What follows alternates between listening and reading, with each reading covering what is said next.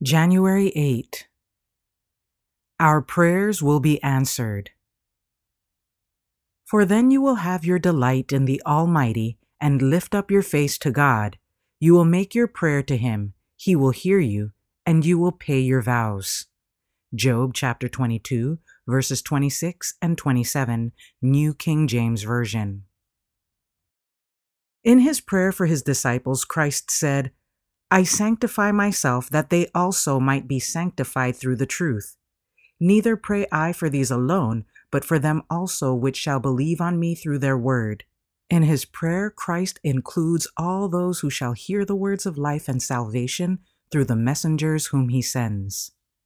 Can we by faith comprehend the fact that we are beloved by the Father, even as the Son is beloved?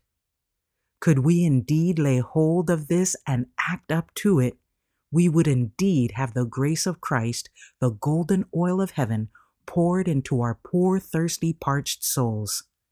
Our light would no longer be fitful and flickering, but would shine brightly amid the moral darkness that, like a funeral pall, is enveloping the world.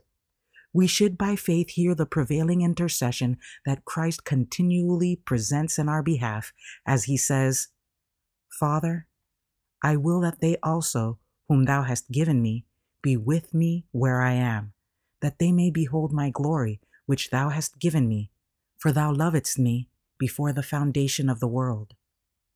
Our Redeemer encourages us to present continual supplications. He makes to us most decided promises that we shall not plead in vain. He says, Ask, and it shall be given you. Seek, and ye shall find.